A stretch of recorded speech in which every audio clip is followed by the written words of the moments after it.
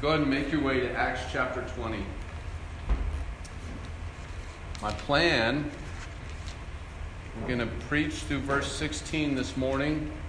Next week, we're going to finish Acts 20. Then we'll take a break through the month of December. And I'm going to have both Bo and Dwayne get the opportunity to teach you guys. Bo will be on the 2nd. I'll teach the 9th. Dwayne will teach the 16th. And then I'll teach the week before Christmas. So that's the plan. So we're going to make our way through this wonderful chapter. I love Acts chapter 20. Let's pray. Father, we thank you again just for a time to be in your word, Lord. And your word is food for our soul. It's the encouragement. It's the nourishment we need. It is living and active. It is inspired divinely for rebuking, for encouraging, for building up and training up in righteousness.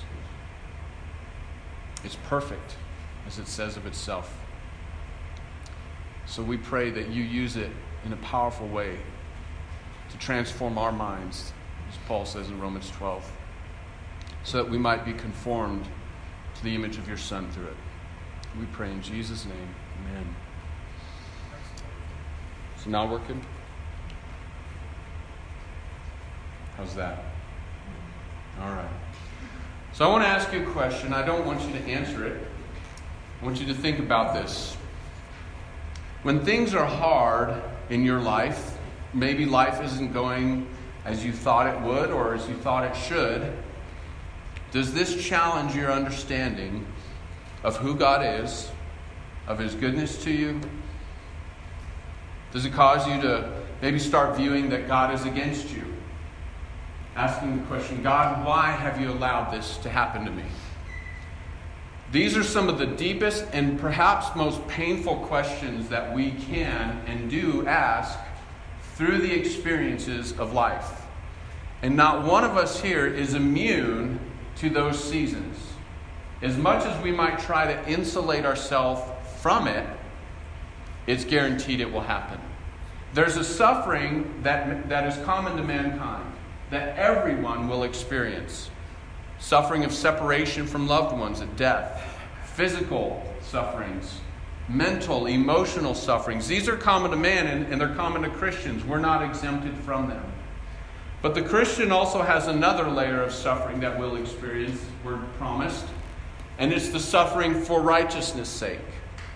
Doing what's right, knowing what you're doing is right, and still suffering for it.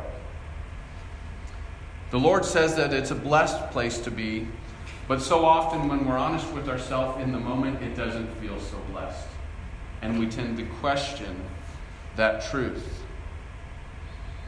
Adversity and the accompanying discouragement that frequently follows is a very real and serious issue, and it can threaten to derail our faith if we don't confront it.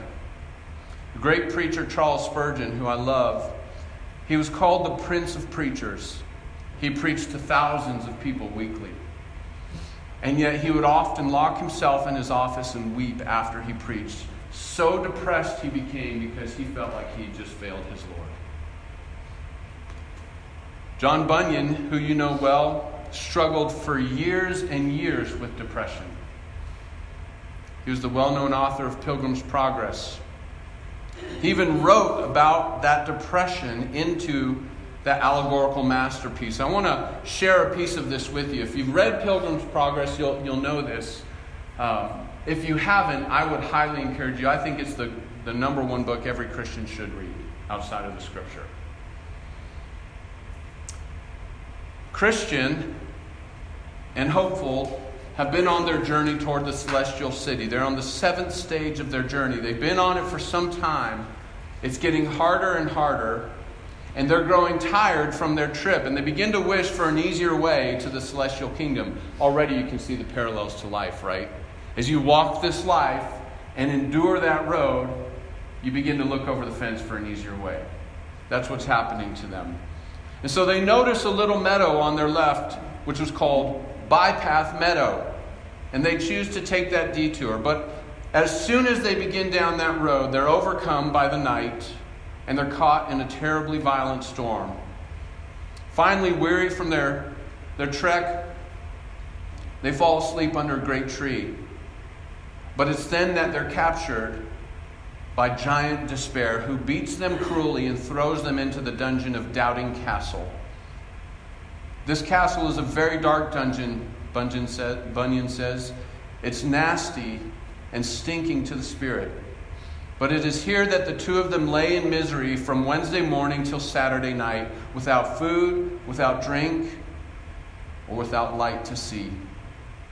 Giant Despair, having reduced Christian and Hopeful to this dreadful state, he then shows his true cruelty and malice by leaving a knife in their dungeon, and then a rope, and then a vial of poison in their cell, which severely tempted Christian and Hopeful to end their life because they saw no way of escaping their enslavement to despair. The one thing that stopped them from taking their own life was the commandment, "Thou shalt not kill." And so they resign that they will forever continue to be tortured by Giant Despair. Now, it's allegorical, but we can very well see ourselves in stages of life like that. The cruelty of our enemy meets us in our lowest place and tempts us to take our eyes off of God. In our passage, as I read it this week, it was one of those passages when I first read, I thought, okay, this is going to be hard to preach. And I've had that happen to me before, until the one theme emerged out of it: encouraged, strengthened, comforted. Paul is winding up his missionary journeys, and from here on out in the book of Acts, we're really going to see Paul's farewells. That's really what this is the beginning of. In fact, I'll go to the next slide. All those regions that Paul had visited, Macedonia, which included the cities of Philippi, Thessalonica, Berea, the region of Achaia, which included Athens and Corinth, and then Asia Minor, Ephesus, Galatia, Phrygia, all those towns that he evangelized, established churches in, spent decades on missionary journeys. He's now going to begin in chapter 20 saying his final farewells to them. And it's important to look and understand the flow of Acts in light of that. Because these are Paul's last words to these people. He'd spent his life serving them. He'd spent his life building them up, giving them the treasure of the gospel. What would you tell someone if you knew it was the last time you'd see them? What would you spend your time doing with them? Would it be frivolous? Would it be maybe well-meaning and well-intentioned but powerless? What Paul does, because he knows he won't see them again, is encourage them in the Lord. And it's a beautiful picture. That's the pastoral heart. In chapter 20, verse 1, we see that Paul sent for the disciples at Ephesus. In verse 2, he goes through Macedonia. And then in verse 12, he ends up in Troas again. But let's read it. I want to read verse 1 through 16 together. And then we're going to look at these points and consider them out of our text. So Luke writes in chapter 20, verse 1, after the uproar ceased, Paul sent for the disciples. And after encouraging them, he said farewell and departed for Macedonia. Just to remind you, if you weren't here last week, the riot he's talking about, the uproar that Luke mentions there, is the riot in Ephesus. Paul had been preaching in that town for 2 years.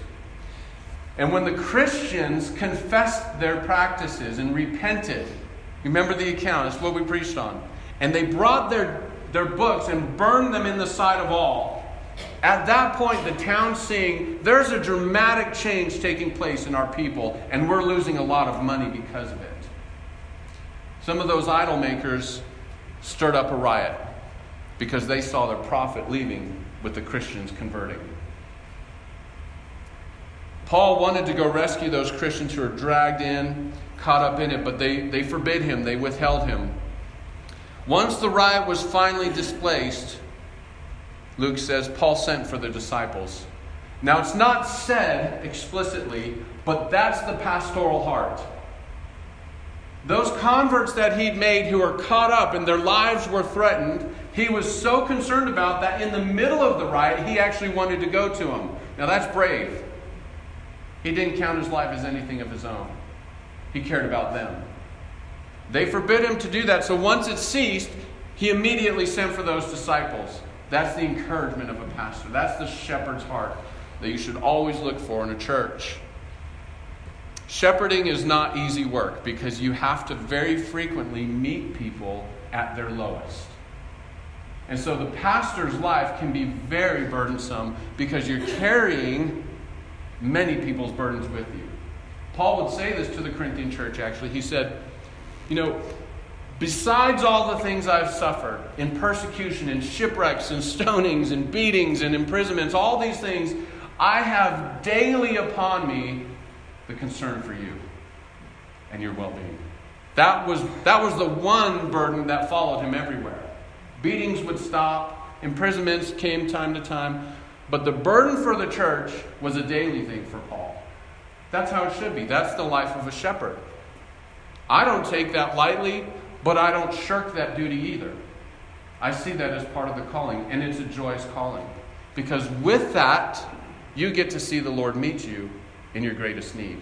And you get to see some of the greatest victories that other people don't. So Paul sent for the disciples, and after encouraging them, he says, farewell. So this is farewell to Ephesus, and he departs for Macedonia. You remember Macedonia? The first time Paul came to Macedonia was when he was coming down to Troas, and the vision was given to him of a man standing there saying, come over here and help us. So concluding, the Lord's calling us to Europe, modern day Europe, they went. And the church at Philippi was birthed. Verse 2 says this, when he had gone through those regions and had given them much encouragement, he then came down to Greece. So again, Paul strengthens Ephesus, Asia Minor. He goes up to Macedonia and gives them what? Much encouragement. And not until that happens does he leave down to Greece. This is the first we know that he went to Greece, that we're told he went to Greece. In verse 3 it says this, that he spent 3 months in Greece. So we can assume a church was planted, disciples were made. We don't know for sure from this text. But it says this, when a plot was made against him by the Jews as he was about to set sail for Syria, he decided to return through Macedonia. Once again, the Jews are his antagonists. They're trying to kill him. And this time, Paul had, remember when he left Berea, he'd escaped the clutches of the Jews by getting on the ship and going down to Athens. Paul was intending to sail up to Syria, but a plot was made by the Jews to kill him while he was at sea. So he abandons that plan, and he returns through Macedonia to Syria instead of going by sea. And then we're given some details. So Peter the Berean, son of Pyrrhus, accompanied him, and of the Thessalonians Aristarchus and Secundus, and Gaius of Derbe and Timothy, and the Asians Tychicus and Trophimus. These went on ahead and were waiting for us at Troas. So all those went by boat to Troas, while Paul made his way through Macedonia down by land to Troas. Verse 6 says, but we sailed away from Philippi after the days of unleavened bread, and then in 5 days we came to them at Troas, where we stayed for 7 days.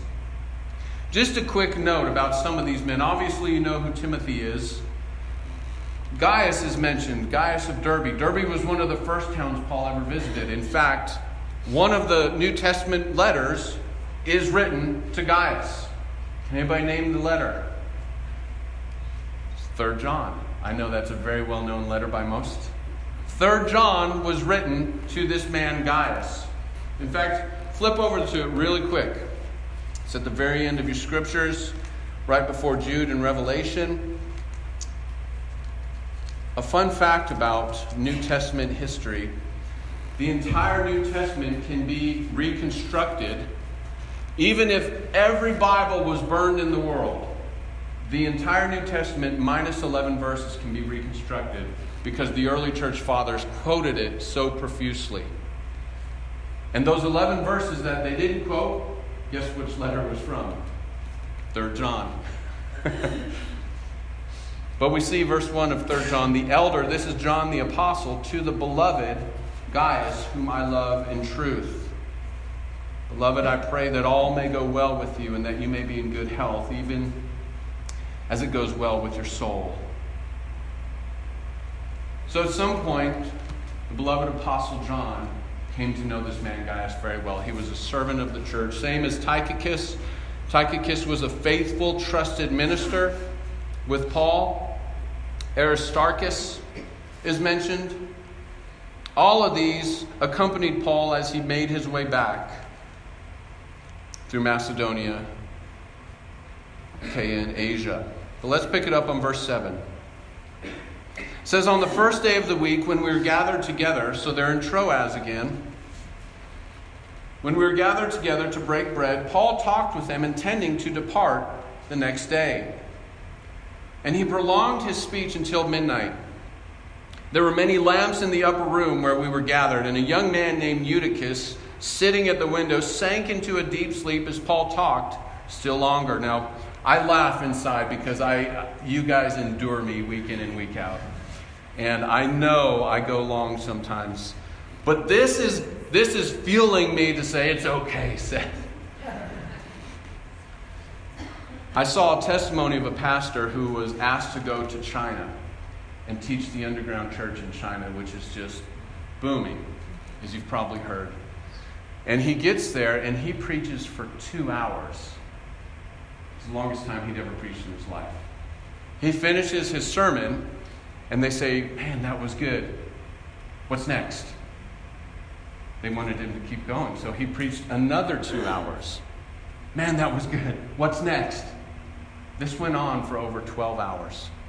The church was so starving for the Word of God, he would finish a book and they'd ask him to just keep going because they didn't have Bibles. And so he would start at Genesis, go through Genesis, teach them Genesis, and then he'd move to Exodus, Leviticus, Numbers, Deuteronomy. And they just wanted more and more and more and more.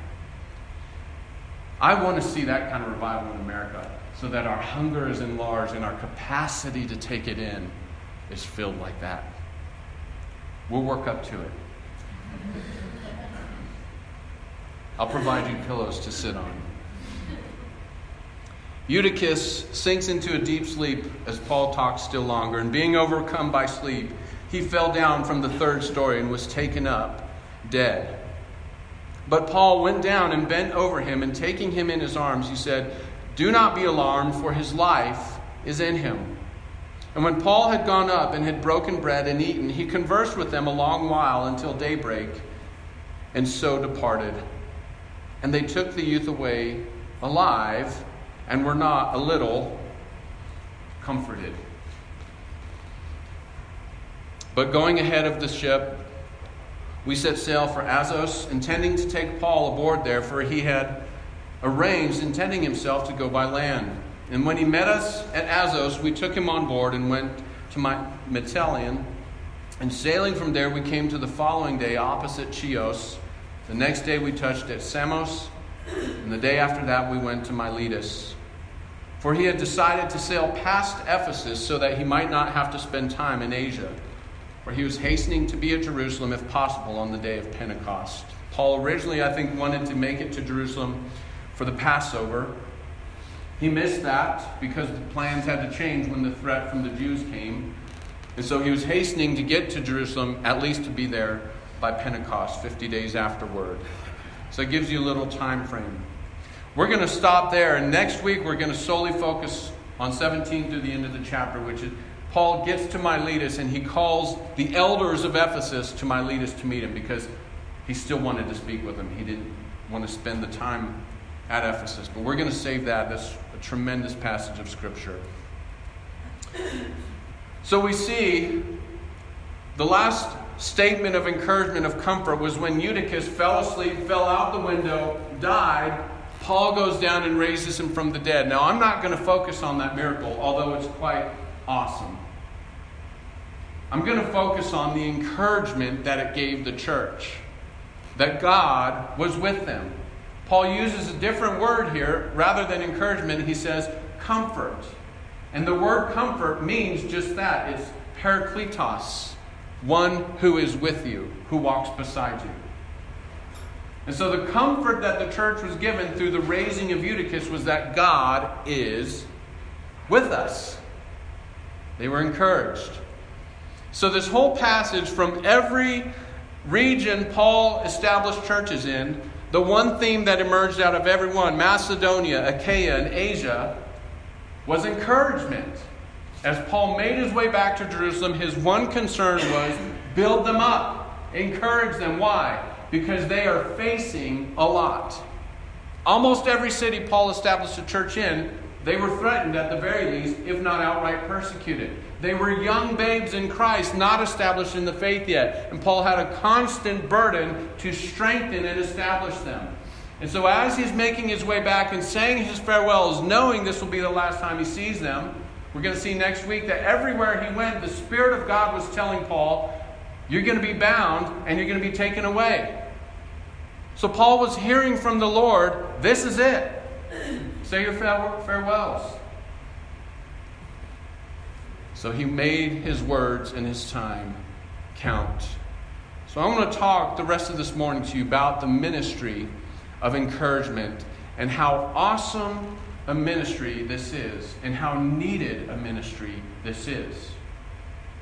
So often the church confuses biblical encouragement with a worldly kind of encouragement. So we're going to take our time to define some of the words connected with this. Proverbs 15:23 says this, to make an apt answer is a joy to a man, and a word in season, how good it is. Proverbs 25:11 says, a word fitly spoken is like apples of gold in a setting of silver. To the church at Thessalonica, one of the churches he said his farewells to, here's what he wrote to them in 1 Thessalonians 4:18. He says, encourage one another with these words. In that context, he's talking about the rapture of the church, the coming of Christ, the second resurrection, and so on. 1 Thessalonians 5:11 and 14, he says this, encourage one another and build one another up, just as you are doing. And then in 5:14, we urge you, brothers, admonish the idle, encourage the faint-hearted, help the weak, be patient with them all. There's several words used in connection with this idea of encouragement, which sometimes the word encouragement literally is logos, is how some translators translate, which is a word. But there's more to simply speaking with biblical encouragement. It's what you speak, how you speak, but also the joining of your life with the one you're speaking to. All of that comprises biblical encouragement. We saw in our passage here and in many other passages, the word comfort is used. Literally, the word comfort is a calling to one side. It's one who walks alongside another. It's one who speaks closely in consolation to another. In Acts 9:31, the disciples walked in the comfort of the Holy Spirit. Now, apply that definition to that verse. God has given us His Spirit. He is walking alongside of us, and we walk in His presence and comfort. Last night after worship practice, I got to speak with Casey and Susan about my personal study. Apart from this, that I've kind of given myself to study a certain man's ministry because it is still so powerful and fruitful, his works. And there's two doctrines that really transformed him after several years in the ministry. The first was that Christ was taken to heaven, but His Spirit is really present with us. Now, there's a doctrine he knew. He could expound on it theologically. He could teach it and parse it up. But the reality of the existential reality that Christ is with us now transformed his ministry. Because we don't always put that on, that Christ is here with us now, church. He's here with us. The disciples walked in the comfort of who? The Holy Spirit. 2 Corinthians chapter 1, if you want to turn there with me real quick. That reference is up on the screen for you. This is such a wonderful passage. 2 Corinthians 1. but it's one that I want to make sure I explain well. 2 Corinthians 1, verse 3 and 4, Paul writes this, "Blessed be the God." Now remember, and keep this in mind in context, the Corinthian church was part of Paul's farewell addresses. This was one of the churches on this tour of farewells that he visited. Verse 3, "Blessed be the God and Father of our Lord Jesus Christ, the Father of mercies and God of all comfort, who comforts us in all our afflictions, so that we may be able to comfort those who are in any affliction with the comfort with which we ourselves are comforted by God." See, there's a truth that the church, I think, doesn't do a good job at explaining. We can say what this means doctrinally. We can tell you the definitions and the words and the context of the Scripture. But you know what this verse says? This is an experiential verse. You know what I mean by that? God comforts you in your affliction. Why? So that you'll be able to comfort someone else when they're afflicted. That's not simply saying a head type of knowledge. That's not simply to be able to go to someone and say, "Hey, here's what's going on. Let me break it down for you." Comfort, and maybe you've been here if you've suffered tragedy, if you've suffered depression, if you've suffered emotional, whatever. When someone who hasn't really been where you're at tries to comfort you with mere words, it doesn't go very far sometimes, does it not? It comes across disconnected and cold, right? But when you speak with someone who's been through it, been there and done that, their words are accompanied with something else, experience. That's what this is talking about. See, what we do, church, and we're defrauding ourselves when we do this. We try to live our life so that we insulate ourselves from hardships. We live our life and we structure our day this way, if we're honest with ourselves. In every possible way, we try to insulate ourselves from suffering, from hardships, from anguishes. We want to minimize that. But do you understand that when we do that, when we try to live the easiest possible life we can, we're actually defrauding something that God has for us, comfort. God is the God of all comfort. And it's in those times of distress that He meets us. And He shares with us that secret counsel of our heart. But He doesn't do it only for our sake. He does it so that we can help others. Try as we may to insulate ourselves from it, it won't happen. It will come. And the sad part is, it's like starving yourself of food, knowing you're going to have to run a marathon, wishing you don't, but then the day of the marathon comes and you still got to go run it, and now you're like, dang, I should have eaten. It's just going to be that much harder. When we try to live a life of ease and comfort, we're defrauding ourselves of God meeting us where we're at. And we're not able to meet others where they're at. I want to read some other verses for you. 2 Corinthians 7:6, Paul says that God comforts the downcast. And He does this with timely tokens of His love and faithfulness. In that context there, the comfort that Paul received from God was God brought Titus to them. And Titus brought news of the Corinthians' care and concern for Paul. Paul was worried about the churches, as I said earlier. Titus came and said, "Hey, here's where they're at. Here's their concern for you. They want to know how you're doing."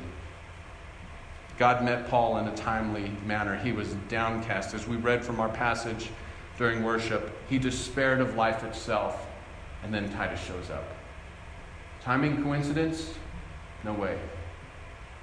God met him there and gave him just what he needed. 2 Corinthians 13:11, Paul ends that letter by telling the church to comfort one another. In Ephesians 6:22, Paul had sent Tychicus, who we read was accompanying him, back to the church at Ephesus to comfort their hearts. Do you see this network Paul's building? Paul goes to Ephesus to comfort them and encourage them. He moves beyond Ephesus and he's ministering elsewhere, but he sends Tychicus back to Ephesus. Why? To encourage them, to comfort them, to walk through it. 2 Thessalonians 2:16, God has given us eternal comfort and good hope through grace, Paul said. Why? so that we may also experience present comfort in order to establish us in every good work. Sometimes when you're laboring in life and for the Lord, you need some encouragement in it. Paul would tell the Galatian church, don't lose heart while doing good, for in due season you'll reap a reward. The fact is, God has given us eternal comfort and good hope. But the reality also is we need to experience that presently. God knows that. I want you to take from this word, though, that true comfort is not simply saying kind and gentle words to someone. And this is where the world doesn't get it very often. This is where the church doesn't get it very often. The word comfort has more of the idea of entering into someone's situation and walking with them. If you want to be a comforter, it's going to cost you. You're going to have to bear their burden with them. But how great is that needed, church? When your times of despair hit, what's the one thing you want? Someone present with you. That's true biblical comfort. It's then that your words of affirmation have power and effect in their life. We must learn, church, to walk with each other when we have victories and when we have failures. We must rejoice with those who rejoice, weep with those who weep. We must share in each other's life because comfort, meaningful and impactful comfort, doesn't come from one disconnected from where I'm at. It comes from someone who's entered into where I'm at and then speaks to me. When someone sees that you're willing to enter into my pain, how that changes the whole landscape from gray to blue. The next word we see connected with encouragement is the word strengthening. And it means simply to make strong or to strengthen.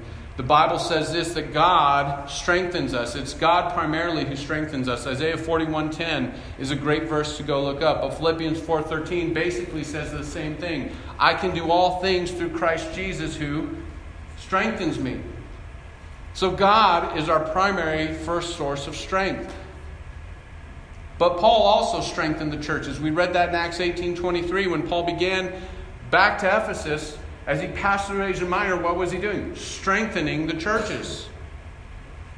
God strengthens us by His Spirit and His Word. Ephesians 3:14-17. We're not going to turn there. But it's where Paul prays for the Ephesian church that the Spirit of God would strengthen them in their inner man so that Christ may dwell with them through faith. They needed strength, and even though their outer man is perishing, we need strength in our inner man. Psalm 119:28 says this, my soul melts away for sorrow. Strengthen me according to your word. Where do you turn when you need strength? Do you turn to a person? Maybe to a habit? Maybe to go get a cup of coffee? Make it your habit to turn to His Word when you need strength. God's grace also is His act of strengthening to us. 2 Timothy 2:1, Paul wrote in his final words to anyone, to Timothy, be strong, be strengthened, literally the Greek tense, in the grace that is in Christ Jesus. And then Hebrews 13:9 says this, it is good for the heart to be strengthened by grace. It is God's grace that saves us, but it is also God's grace that empowers us to live for Him. It works two ways. It is through this process, as we looked at last week, when we confess and we crucify the flesh openly, and we're willing to take on the reproach of Christ, that we give way and break through to life and power and the Spirit of God working in us. That's when He begins to work mightily in us, when we lay it down and we say, God, you have your way in me. He says, I will. So He strengthens us. The Bible also talks about building up, literally to build in a literal sense like a building. It's used very frequently, the building up of the church. It's also used figuratively to edify, spiritually profit, or advance someone else, another person. So scripturally, encouragement includes building up. We build each other up, Paul said, in love, Ephesians 4:16. But as an exposition of what that actually looked like, what does biblical kind of love look like? What does building each other up in biblical love look like? Go read 1 Corinthians 13. Love is patient, love is kind, and so on. That's what it is. That's the building up. It's the edifying. We also build one another up through wholesome words, according to Ephesians 4:29. Don't speak idle words. Don't speak profane words to one another, Paul says. Speak only things that will build someone up, not tear them down. And then in Romans 14 and 15, we're told to pursue things that make for mutual upbuilding. I want to read some other verses to you. 1 Corinthians 14:12, Paul says this, that the spiritual gifts were given to each member for the building up of the body of Christ into the image of God. Ephesians 4:12. Paul wrote that God gave apostles, prophets, evangelists, pastors, teachers to equip the saints for the work of ministry, for building up the body of Christ. So often, the words we say, the actions we do, only tears each other down, even if we intend to build them up. Building up is actual work building up, not simply tearing something down. Sometimes it's necessary to tear something down before you can build up. But so often we don't get to that point. We simply tear each other down. For instance, in the book of Colossians, Paul said, I was warning every man and instructing every man in Christ. The word warning, literally in the Greek, means that he's putting something back into joint that's out of place. See, he had to fix something before they were ready to be instructed. So sometimes that's true for building up. Any builder who works construction will tell you that. Sometimes you've got to fix everything before you start building.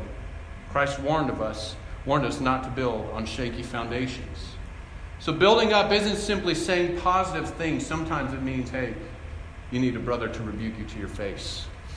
But they do it in love, they do it in gentleness, and they follow it up with helpful things. That's where we fail so often. Even our attempts at encouragement, more often than not, simply end with the exposures of wrongdoings in another, without any balance of right doings. But perhaps no right doings can be given. Even still, if that's true, you're to build them up out of love, not out of a spirit of frustration, but out of a true concern for them. Building each other up, how needed this is today. Last, encouragement includes correcting. Literally, the word correcting is a reformation, literally making straight. It also can mean a restoration to a right state. We're told in God's word that God disciplines us, and it's a comfort. The great Psalm 23, thy rod and thy staff, they comfort me. Hebrews 12, 7-13 talks about how every child of God endures discipline. Why? Because God's working peaceful fruit, righteous fruit in you. He disciplines us. Discipline and correction is a true expression of God's love. I put several passages there in Proverbs 13:24. Let's turn to the book of Proverbs real quickly.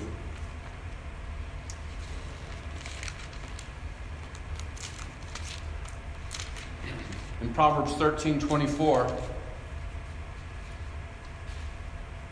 we read, whoever spares the rod hates his son.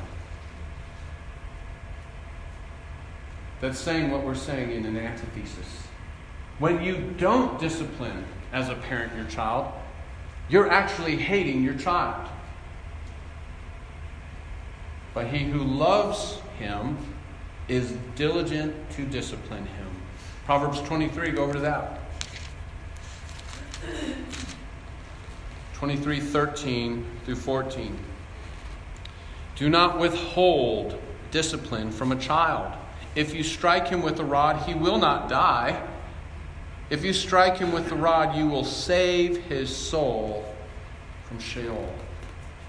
Hebrews 12, 5 through 7 gives us the same thing. Don't grow weary or resist the discipline of God, because God disciplines everyone he loves.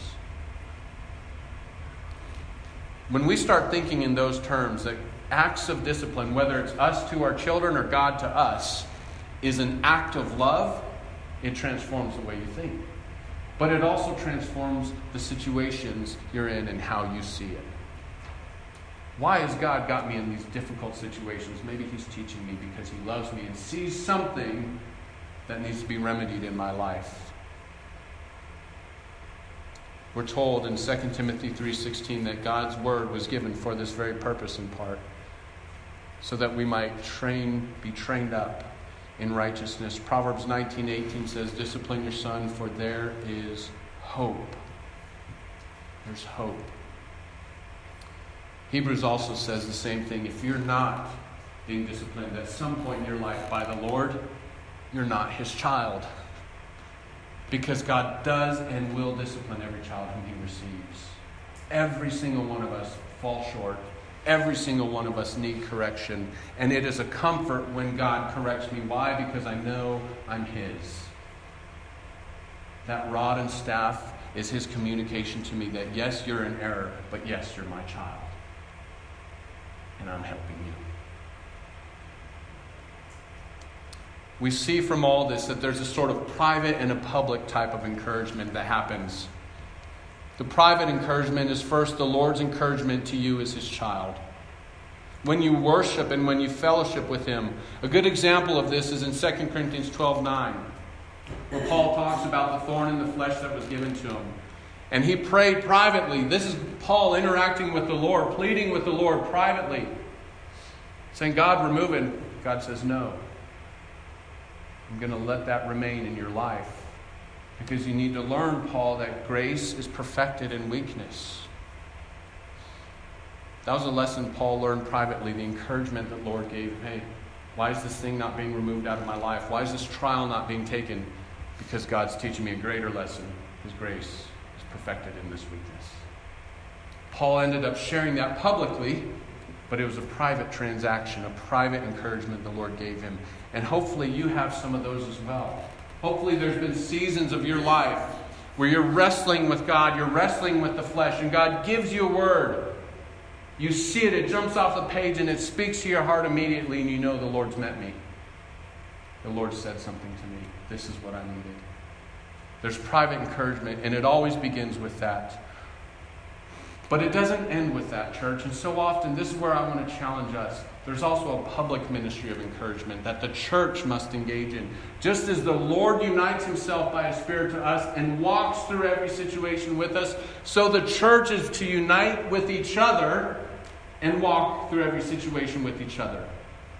There's the public ministry of encouragement. We just got done reading it. Example after example after example. Paul going to the church is what? Encouraging, strengthening, comforting, challenging, correcting. We must be engaged in this kind of work. It's the church's participation in the work of encouragement that causes us to be transformed. I didn't say this last week. I didn't take the time to develop this, but I'll say it quickly here. When the church begins to confess sin, like we saw at Ephesus, when we're coming clean and we're more concerned about what God thinks than what other people think, you know what it opens up a door to? It opens up a door for the church to respond to that individual with grace, with mercy, with truth, with compassion. You see, when we're not confessing sin, when we're not dealing with these issues in our life, and we're just trying to hide it and bottle it up and pretend like we're all okay, it's prohibiting the church from being who the church should be to you. It's not giving us that opportunity to get involved in your life and help, which is what we're called to do. Paul said to the church at Thessalonica, encourage one another, comfort one another, walk alongside each other. There's a public and a private ministry of encouragement. It's exactly what the body of Christ is to be about. Our walk with God includes both. So there's the application. Whose life are you involved in right now to encourage them? Whose life are you involved in to walk with them?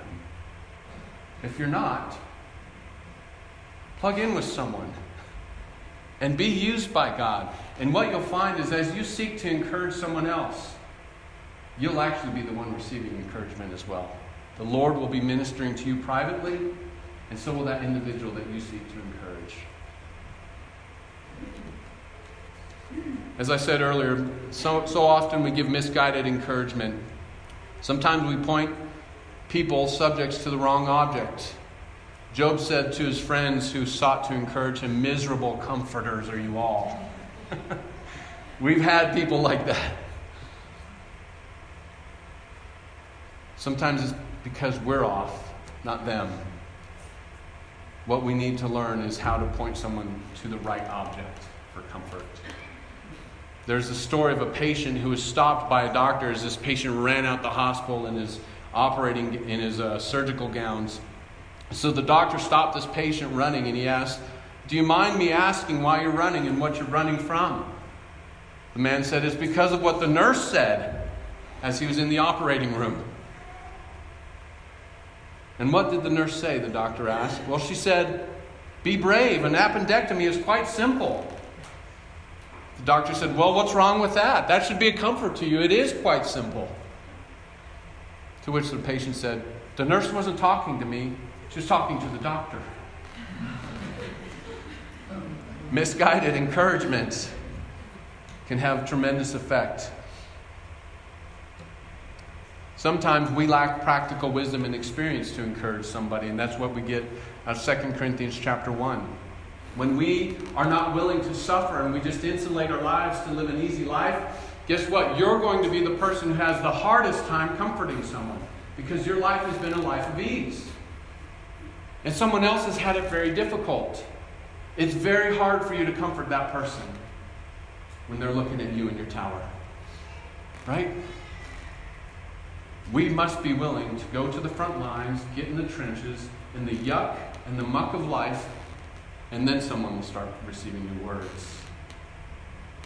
That's what a true comforter is. That's what the Holy Spirit does for us. Guys, our lives are messy, yet He is with us. He walks with us.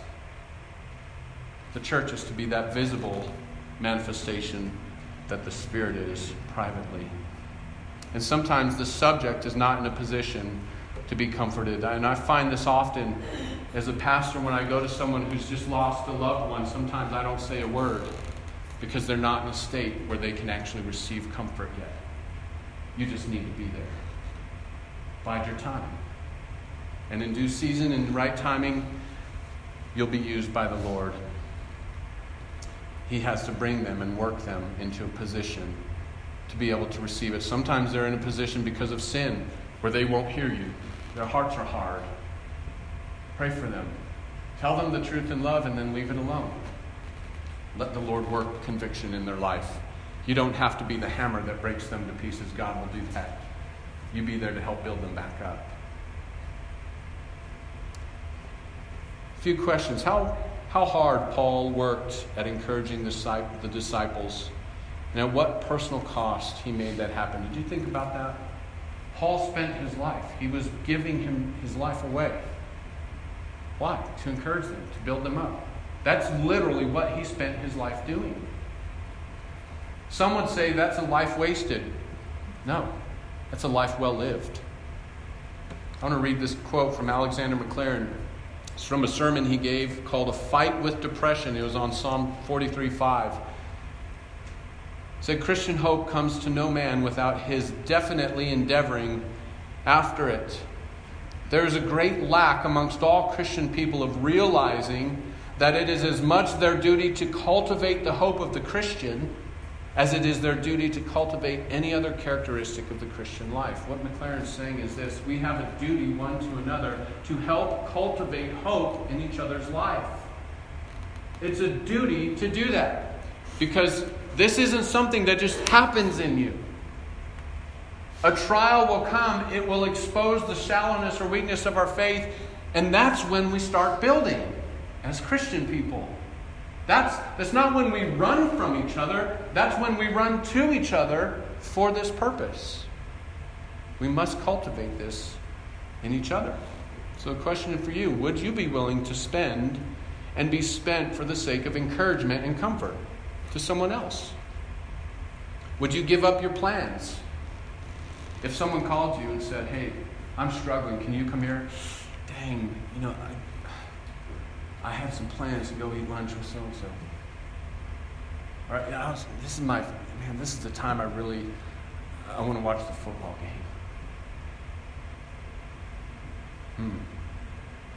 Those idols are keeping us from being who we should be as the church. Because our time, our affection is given to so many other things. While people in the church, people we love, who we'll spend eternity with, are struggling. Would you be willing to spend and be spent for strengthening and establishing the disciples? I didn't end Bunyan's illustration in Pilgrim's Progress. I want to end that for you. Because it doesn't end with Christian and hopeful in the dungeon of despair. Though they spent some time Wednesday through Saturday, early on Sunday morning, Christian suddenly sat up in his prison, in that prison cell of giant despair. And he was amazed. He said to himself, why, what a fool I've been to lie here in this dungeon of despair when I can easily walk out at liberty. I have a key in my pocket called promise that will, I'm persuaded, open any lock in Doubting Castle. Then Hopeful said to Christian, that is good news, brother. Take it out of your pocket and try. Then Christian pulled the key of promise out of his pocket and put it into the keyhole of the dungeon door. And as he did, the bolt gave way and the door flew open with ease, and Christian and Hopeful walked out of Doubting Castle and from the grip of giant despair. He does that privately for us, and he does that publicly through the church. Church, lead each other to the truth, to the promise of God, that we might be true overcomers. I want you to take some time and go before the Lord as we bring the worship team up. And just ask the Lord to start changing you. Be someone who is an encourager. And that word is a deep word biblically. But understand that that's going to cost you. Are you willing to pay the price? There's incredible promise. There's incredible fruit. You'll have incredible eternal dividends. But that's what you want to be about. I want you to go before the Lord